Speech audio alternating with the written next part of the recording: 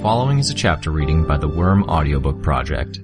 Please support the original author at parahumans.wordpress.com. Thank you and enjoy.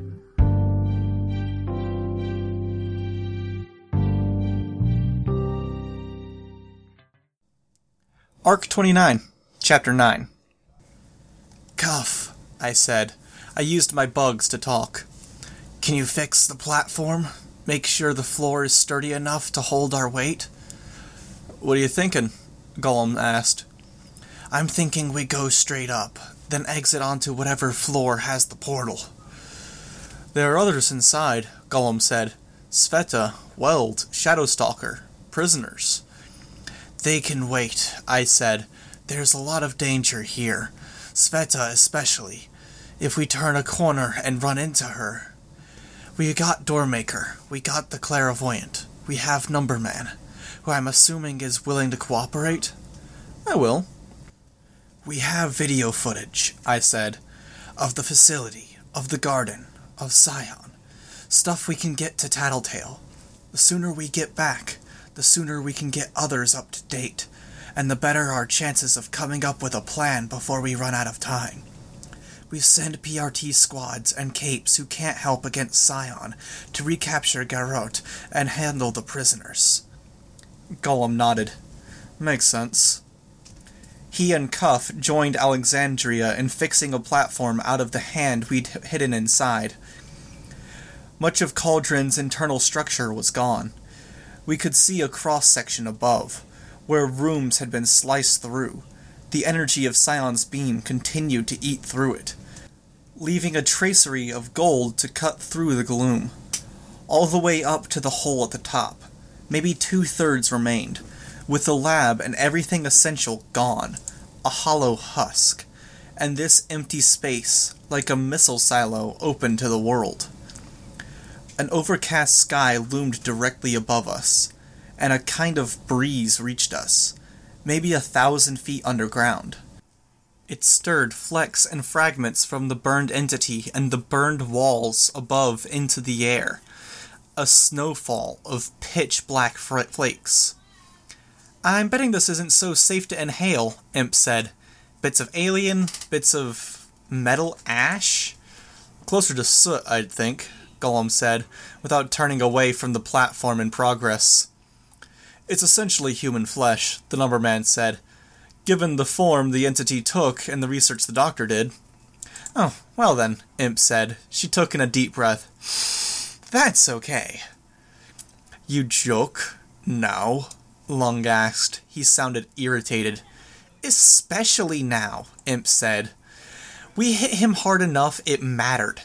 We made him hurt. Be happy. Alexandria turned the platform around. We stepped inside. She hauled us skyward. Imp dropped down to her hands and knees. She saw me looking, meeting me eye to eye, or lens to lens, anyway. You can fly. Why are you in here? Limited fuel. Does it matter? It's more weight on this floor. If it breaks off, we all fall to our deaths. Don't be a wuss, Rachel said. I'm not. Wussiness is being scared about something that isn't scary.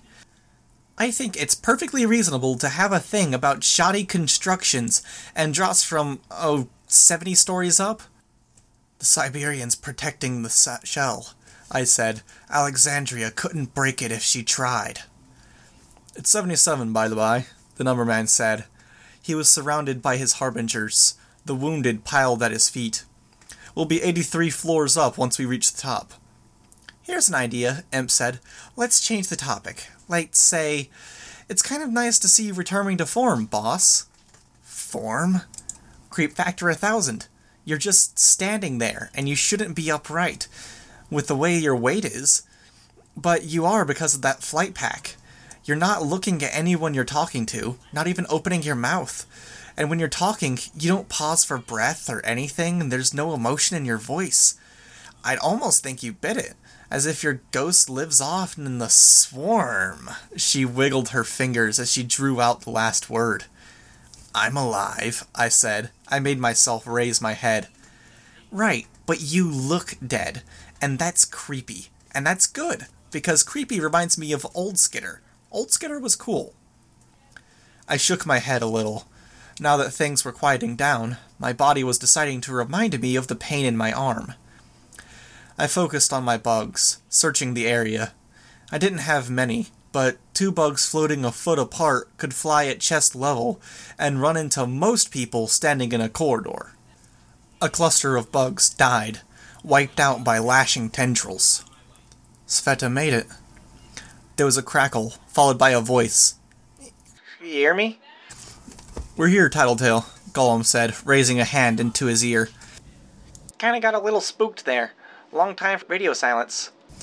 Scion came, Gollum said, and we spent a bit at the bottom of the complex, on our way back to you. And the reason Taylor isn't talking to me? Your teammates are okay, he said. Weaver's a little unsteady on her feet. Using her bugs to talk, the mic wouldn't pick that up. Gotcha. Download video, I said. Can you download the video? Gollum asked. Nope. I can watch it on the feed when I have a connection, or I can load the recording when I have a physical camera in my hand, but I can't download. And here I thought Dragon was a good tinker. It's a camera the size of a sugar cube, Tattletale said. If you're looking for the portal, you're almost horizontal to it. I raised a hand for the benefit of the people without earbuds. That floor. Stop, Alexandria, Neverman said. Down a little. We departed. Rachel and the dogs hopped off at the same time, making the platform swing back a fraction, creating a 2-inch gap. I heard a yelp and turned back, but I couldn't identify the source. Sveta? Another prisoner? Let's move fast, I said. We headed down the hallway.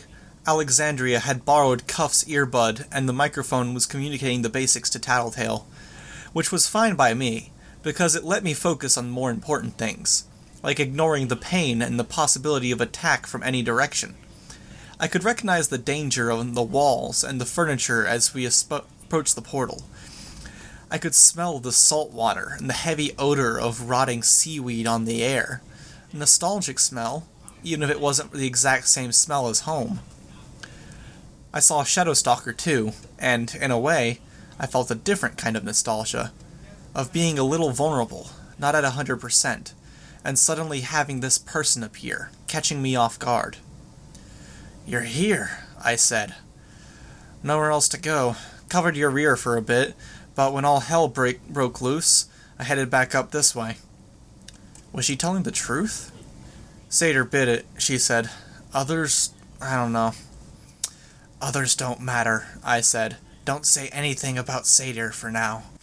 We made our way through the portal, entering the cave. It was unbearably bright, and I was thankful for the dragonfly's presence, blocking the worst of the sunlight. And they're back, Nyx said from above us. She was still held against the wall by Gollum's bindings. Fantastic, Spur answered. Tell us where the heroes are. No nonsense, I said. Fake wall, fake rock, wherever. Talk. Let's hear what you're offering in exchange, Nyx said. No, I responded.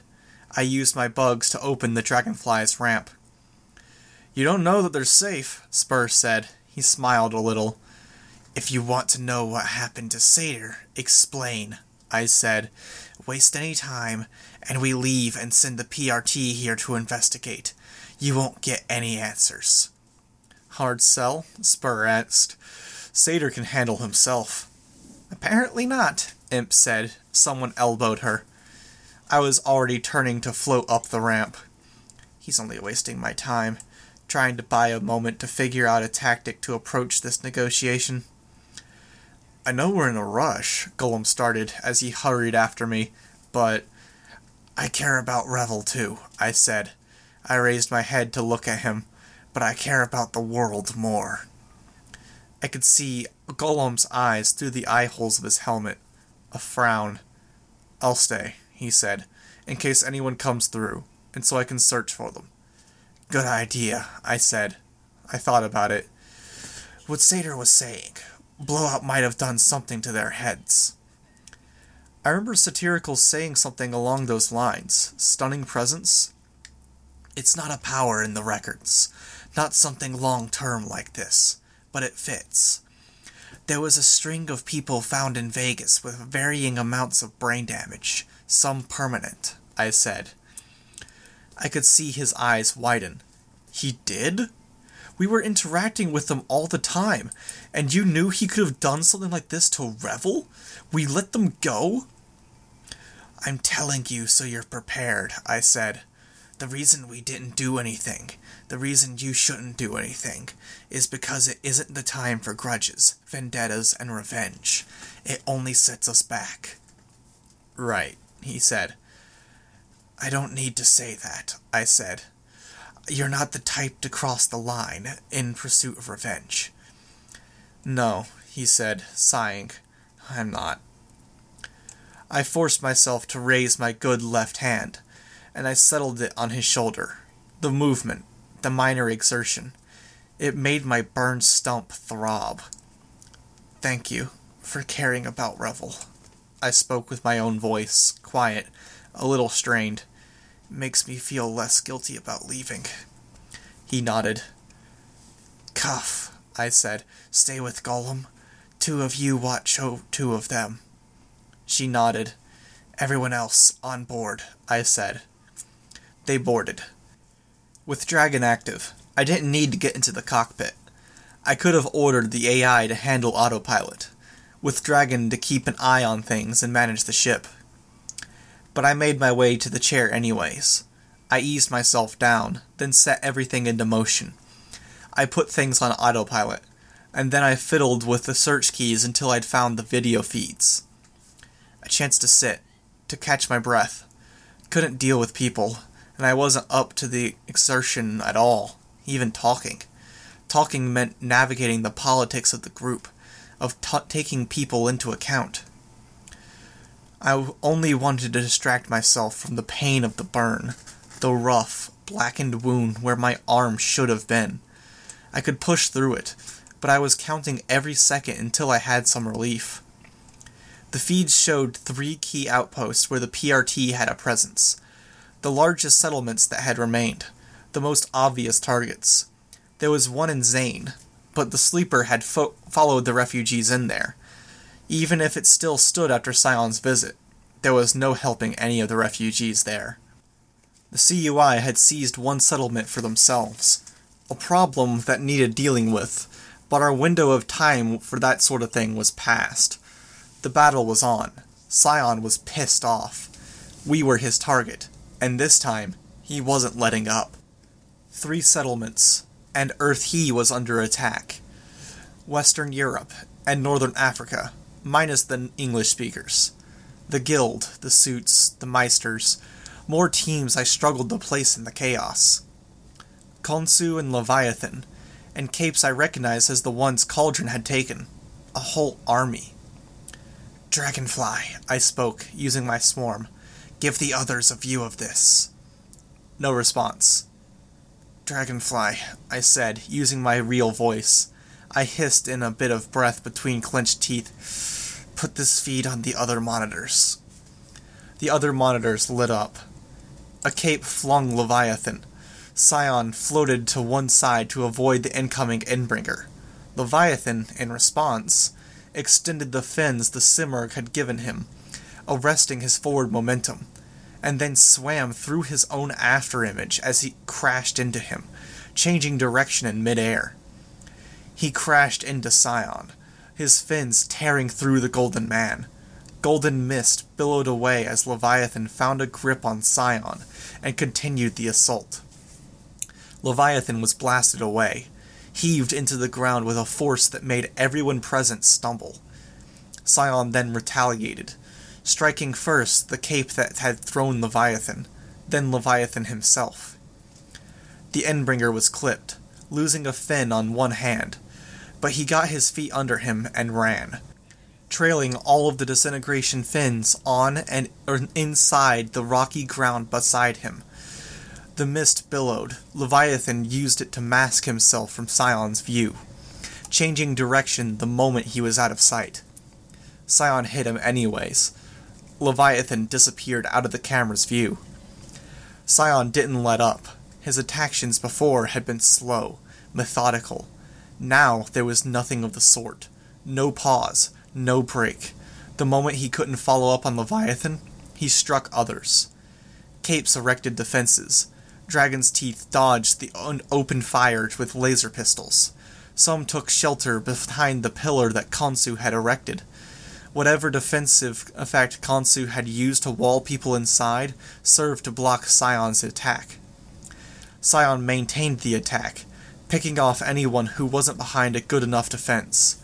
Blasts, spheres, hundreds of narrow lasers, bigger lasers. Several capes, it seemed, had the ability to transmit a power or a set of powers to others on an epidemic level. I could see how it spread through the crowd, from one cape to the nearest unaffected cape.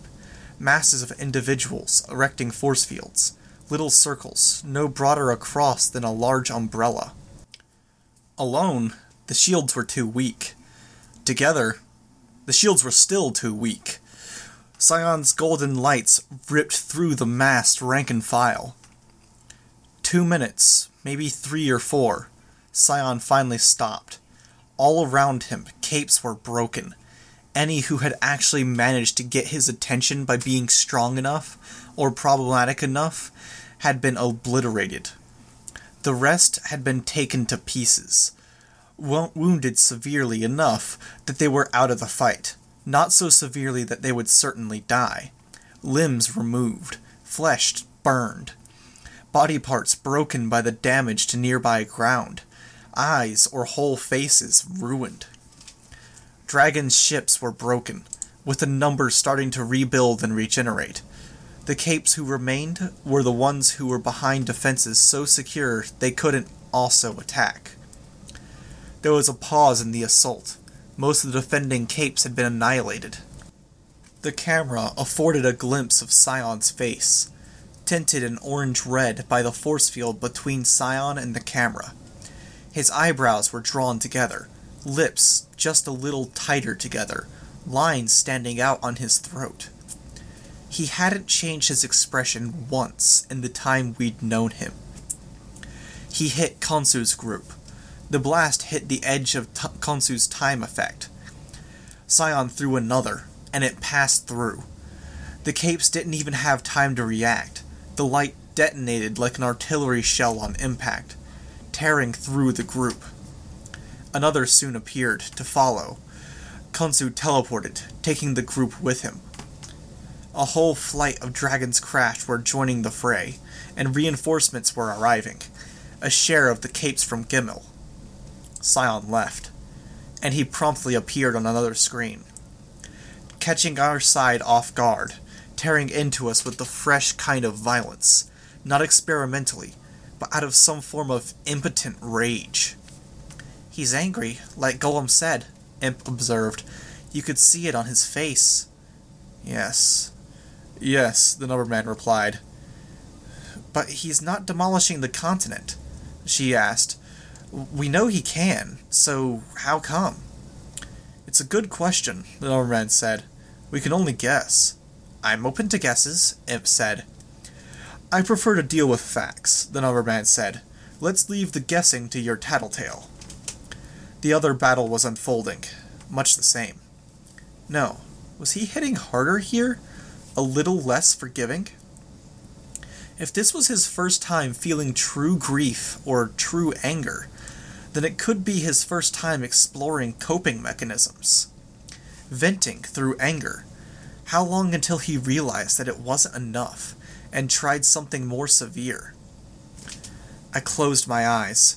I wanted to focus, to take in any and all information about Scion that I could, but my body wasn't up to it.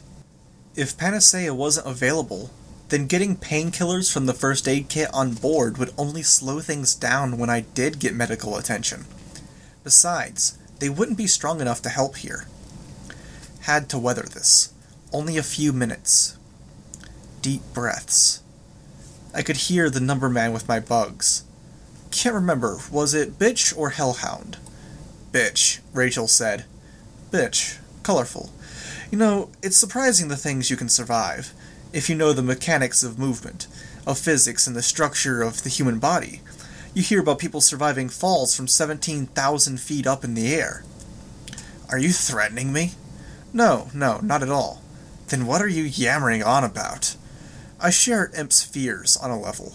We're a good height above the water, and I can't help but notice our pilot's reflection in the window. She looks a little peaked. Would you mind keeping an eye on her, making sure she doesn't stop breathing?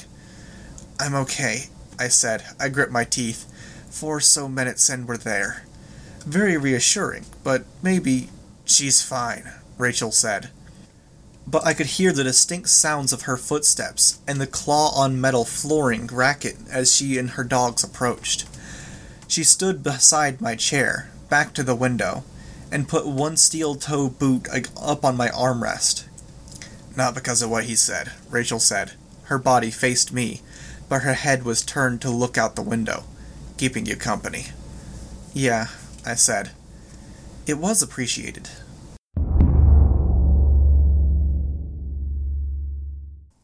The craft shuddered slightly as we sat down on the roof of the restaurant that had been rendered into a makeshift hospital.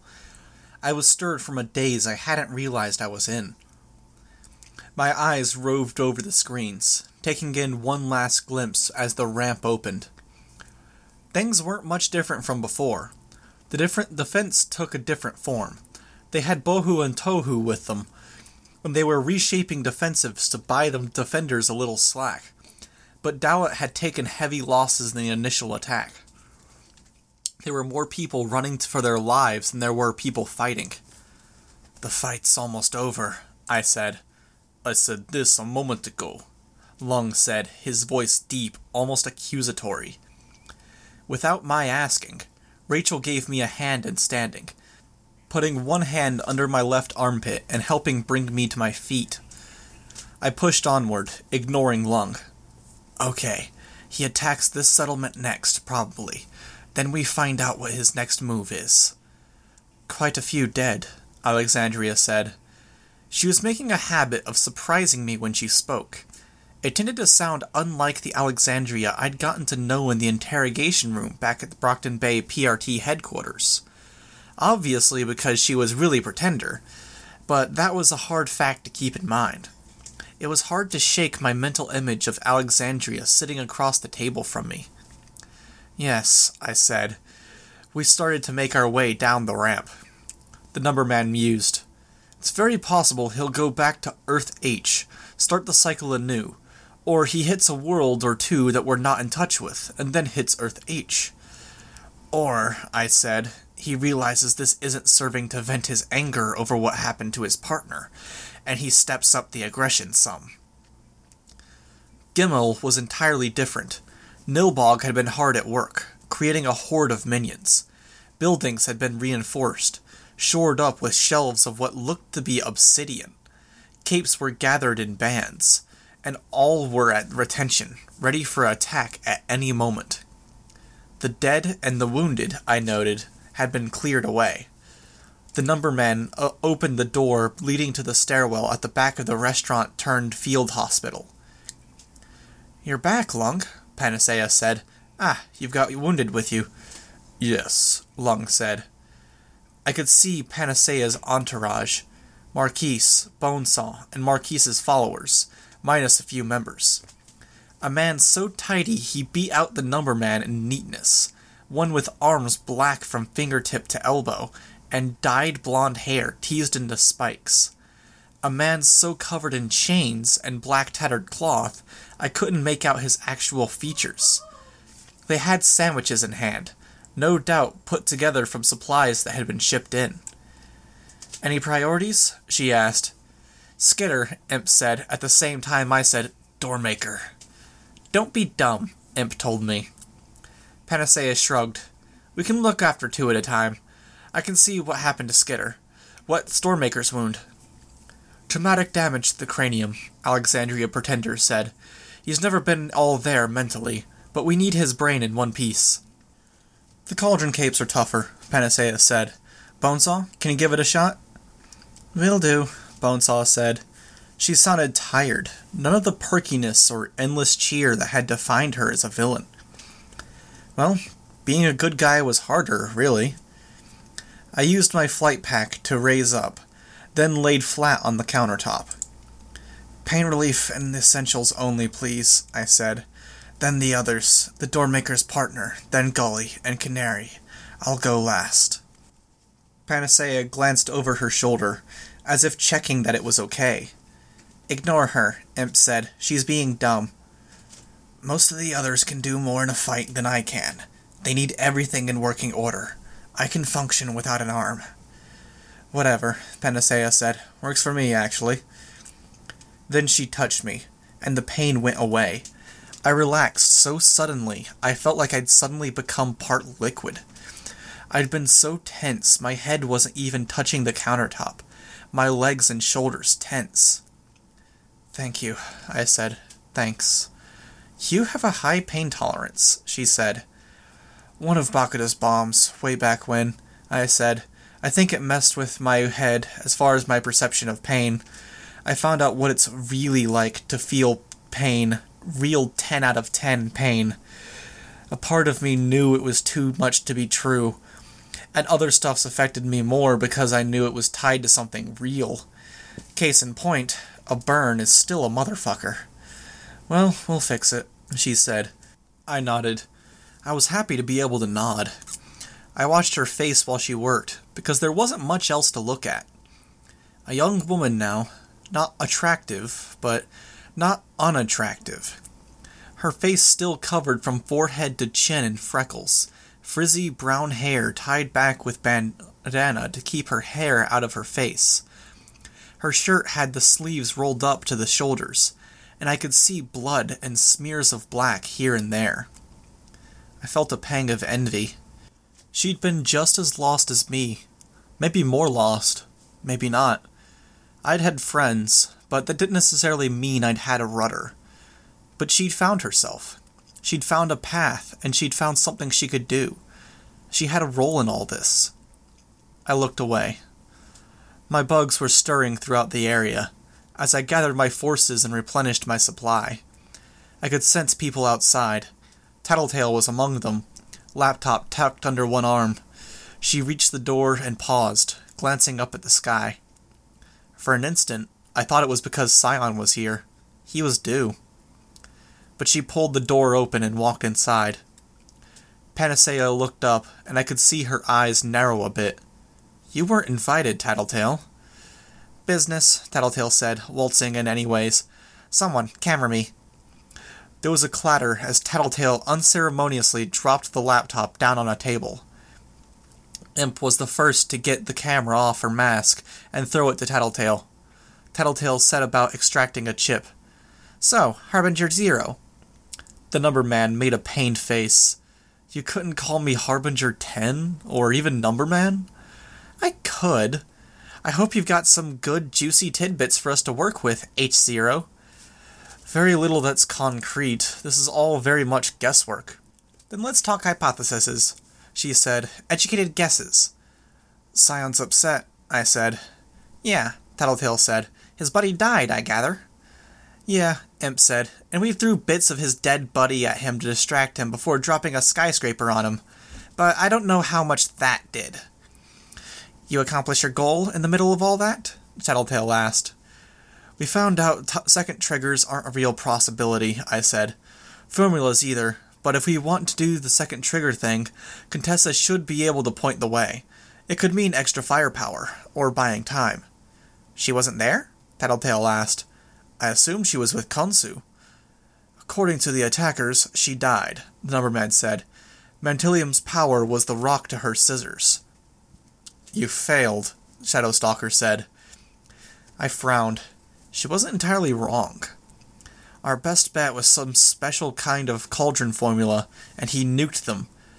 Cauldron let Mantilium slip past their radar, so maybe there's a chance there's another Cauldron Cape out there who's got a special kind of formula, with a game-breaking power, something that isn't in Scion's model. Unlikely, the numberman said. Mantilium slipped past us because he had a power that countered perception powers. The sort of power we'd need against Scion would be an offensive one, and I doubt we'd let things slip so that badly at vetting those powers. You're a real downer, you know that? Imp asked. Panacea let go of my stump and walked over to where the doormaker's partner was lying. I suppose the essential fixes were done. I checked my stump and found the burned skin was sloughing off. Don't touch, Panacea ordered, looking at me out of the corner of one eye. I let my hand drop, then sat up. The biggest thing, I said, was that Scion was wrong. He can see the path to victory, from the vision we saw. We know that he can make mistakes. He plotted for a future that would be sure to reunite him and his partner, and he got his wish. It was just that his partner was brain-dead, gutted, useless. So, Imp said, we need to help him reach a future where he eradicates humanity. Trick him, he waltzes away. His goal isn't to eradicate humanity, Tattletale said. It's to destroy most of it. Remember? China never said he'd destroy all of us. If you destroy 99.9% of humanity, the Numberman said, we'll die out. Probably, Tattletale agreed, but he's not going that far. He's leaving options open. He's got one singular purpose, to continue his species' life cycle. To do that, he needs a partner. Can we give him one? I asked. Tattletale smirked. Kinda hard to pull off, a lot of bases to cover, and a lot of areas where we don't have enough info. But I'm asking if we can give him one. Can we fake him out? Give him what he wants and buy ourselves some breathing room? Marquis stepped away from the back of the kitchen. He watched as Bonesaw dug through Doormaker's skull cavity. It could unset him more than he's already been upset. Speaking of someone who's recently recovered the thing I want most in the world, the only thing scarier than the idea of losing that thing is the reality of what I'd do for revenge. Upsetting him is good, Imp said, right? Right, I said. He can be affected emotionally. Not by emotion-affecting powers, I don't think, but he's influenced by his feelings. That's good. That's something we can use. You want to irritate the world-destroying alien god, one of Marquise's men said. I want to get him in a point where he might make a mistake, I said. My eyes moved to Shadowstalker. It's how we captured her in the first place. It's a starting point. Starting points are only that, Lung said. I can understand if you want to start this with your enemy off balance, then fight him knowing you can hurt him, but he cannot truly be hurt. Tea, anyone? Marquise asked, interjected. Lung nodded. I raised my good hand. Panacea nodded as well. Green? He asked me. The others drink green. Black, with milk. He turned his attention to the kettle. I looked at Lung, taking a deep breath before speaking. Not starting this isn't an option. If we wait until an idea comes up, then we're going to be too late. We start this, reckless as it may be, and we leave a door open. For failure as well as success, Marquis said on the far end of the room, his attention on emptying the kettle into the individual mugs. What would you suggest then? I asked. I might have come across a little hostile in the process. I would counter your question with a question, Marquis said. Who do you see on the front lines? Which heroes and villains are still fighting? Which ones keep returning to the battlefield before any of the others have even found their feet? I thought something like this to myself. The monsters, the ones who are a little crazy, the ones who are a lot crazy. Not quite the answer I would have given, Marquis said. Which answer would you have given? I asked. I would say it's the people who are most in touch with who they truly are, Marquis said. Same thing, I responded. We're all fucked up. We're all damaged, a little crazy, a little monstrous. He frowned a little. People here might take offense to that, myself included. No offense intended. There's a strength to knowing who you are. I would suggest that everyone play into that knowledge. Reflection, after all, is the province of the old. It's in your final days that you sum up your experiences, weigh the good against the bad, think back to pivotal moments, and decide if you've made your mark. Others go through this sooner, the terminally ill, those that expect to die. I don't get it, Rachel said. Are you happy with who you are? He asked. Sure. In a general sense, do you know what you're doing in the next few hours and days? Rachel looked at me. Yeah. Is there something in common between those two things? Bitch made a face. Kind of?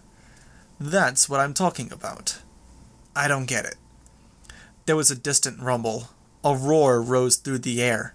A series of shouts and warnings all coming in unison, mingling together into a single noise. He's here. It's unending. The same thing over and over again. Destruction. An enemy we can't truly beat. Always just a little worse than the last time. Rachel left. No question. Emp lingered but followed, sticking to Rachel like glue. I saw Alexandria, Numberman, and the Harbingers go. Then Marquise and his followers. Lung accepted. Hey, Amelia, Bonesaw said. Gift wrap this one for me? Panacea stepped away from the eyeless clairvoyant, touching Doormaker. I watched as the bone at his forehead started to knit together, and then was covered with flesh. He jolted a little, then sat up. You are bleeding into your brain pan, Bonesaw said. You're gonna feel crummy. He raised a hand, reaching out, floundering. Wait, did I fuck him up? Bonesaw asked. No, he was screwed up before, I said. He's looking for his partner. Lung grabbed the clairvoyant, then staggered a little. It's based on touch, I realized. I used my bugs to draw out a cord, then wrapped it around one finger and kept it straight out to Doormaker. Panacea grabbed it and tugged a little, leading the blind clairvoyant to his partner. They held hands. There was a pause. Then doors unfolded throughout my range. Most of the others had left. Tattletale was focused on her laptop, participating in the battle in a sense, even if she was still here. Bonesaw and Panacea, too. They were cleaning the tables, moving things aside and getting organized, preparing for the battle to come. The ones who hadn't left yet were Shadowstalker, Lung, and I. Am I safe to go? I asked. At my question, as if I'd somehow prodded her, Shadowstalker left.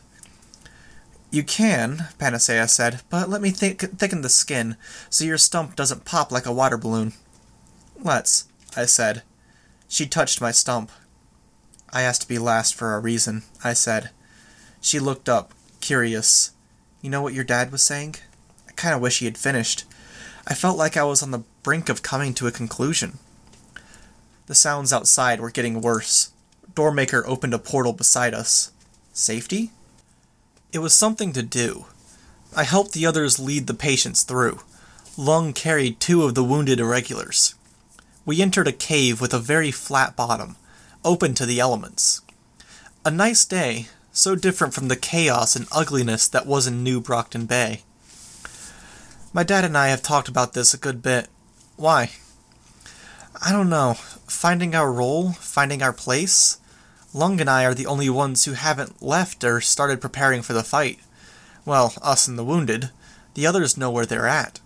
Even Imp, without any power that can really do something, is out there with Rachel, giving guidance. But Lung and I? We're both pretty proud individuals, and we don't have a role in this. Like Lung said, he can't attack Scion until this is over. Lung had brought the last few through. All of us settled out of the way of the portal door, in case a beam came blasting through. I have a job. I will protect these girls. I think you know what I mean. You're pissed on a level, because you're not a part of all this. You're better than this job you've been given. He folded his arms, but he didn't disagree. There's a psychiatric term for this, Bonesaw said. Projection. No, Skitter is right, Lung said, looking irritated. I am more than a bodyguard. Reinforcements were arriving at the outskirts of the settlement, using Doormaker's doors. I feel like I'm on the brink of finding out where I need to be, I said. I sort of have the power to act. I sort of have a role. I can communicate. I can scout. I'm versatile enough to combine my powers with others.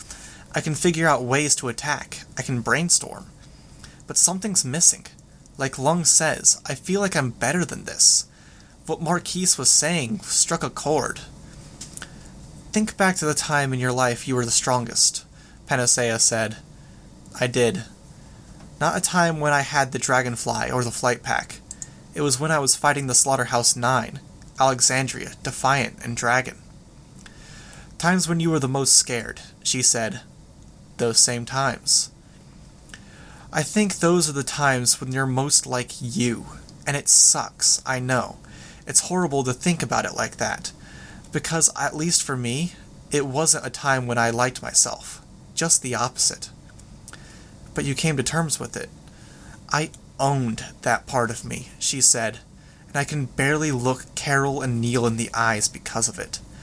But I am secure in who I am, and I can do this, healing people, being a medic for the people fighting on our side. I nodded. The image I'd seen on Glenn's computer screen crossed my mind. Me, unrecognizable even to myself, surrounded by the swarm. I'm just a little bit of a monster, I thought. I can't put the blame on my passenger. I exhaled slowly. I could hear the Simurgh screaming. Will you help me? I asked. Help? Panacea asked. Imp reminded me of a moment, of something Bonesaw said when she was carving into my head. A threat. That she was going to mess with Gru's head. Take away his ability to control his power. She was going to do the same to me. I think I know what you're thinking, Bonesaw said. Even if I did anything there, I'd probably fuck with your head. I haven't done anything in that department, but I've gotten enough glimpses to guess you won't come back from that, Panacea said. No fixes, no patching it up. It'd be like trying to plug a leak with water gushing out full force. Second triggers are about knocking down walls, I said. My eyes fell on Bonesaw.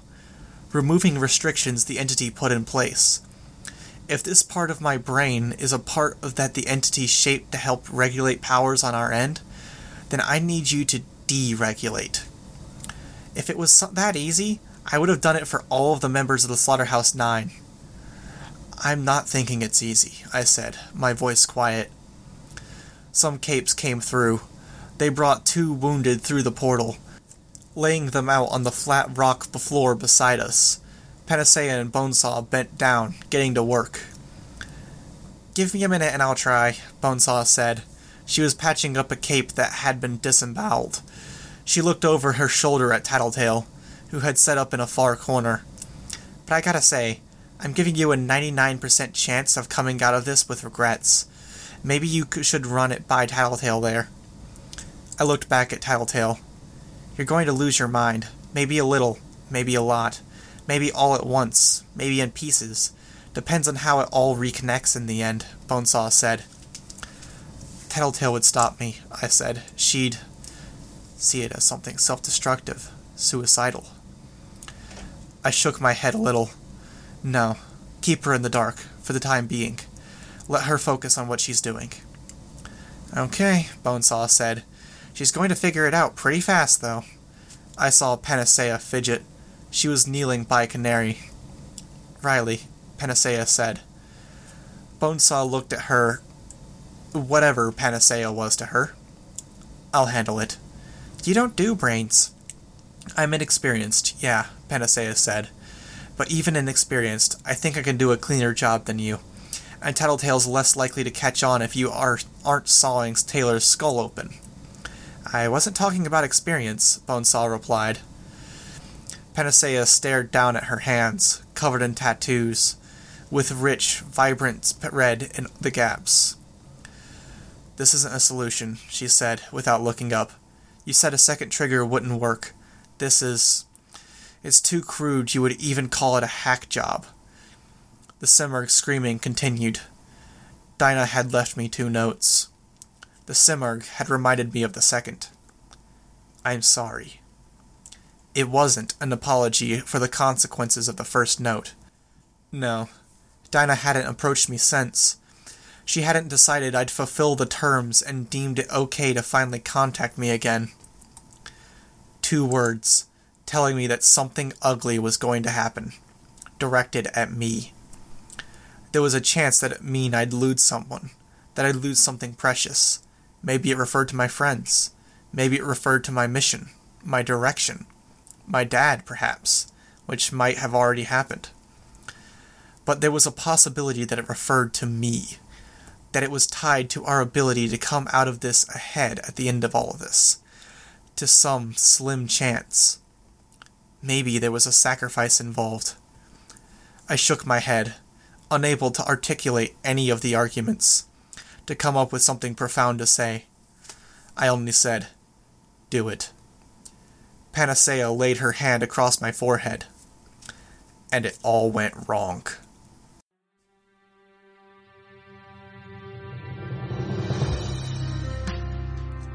Hi, this is Ronku. You just finished listening to a chapter from Arc 29, Venom, from the web serial Worm, by J.C. McCrae. This production is brought to you by the Worm Audiobook Project. If you'd like to know more about us, or to volunteer your own services, please check us out at audioworm.rein-online.org. You can download or listen to every chapter directly from our site, or you can find us on iTunes or any podcast app under Worm Audiobook. Thank you for listening.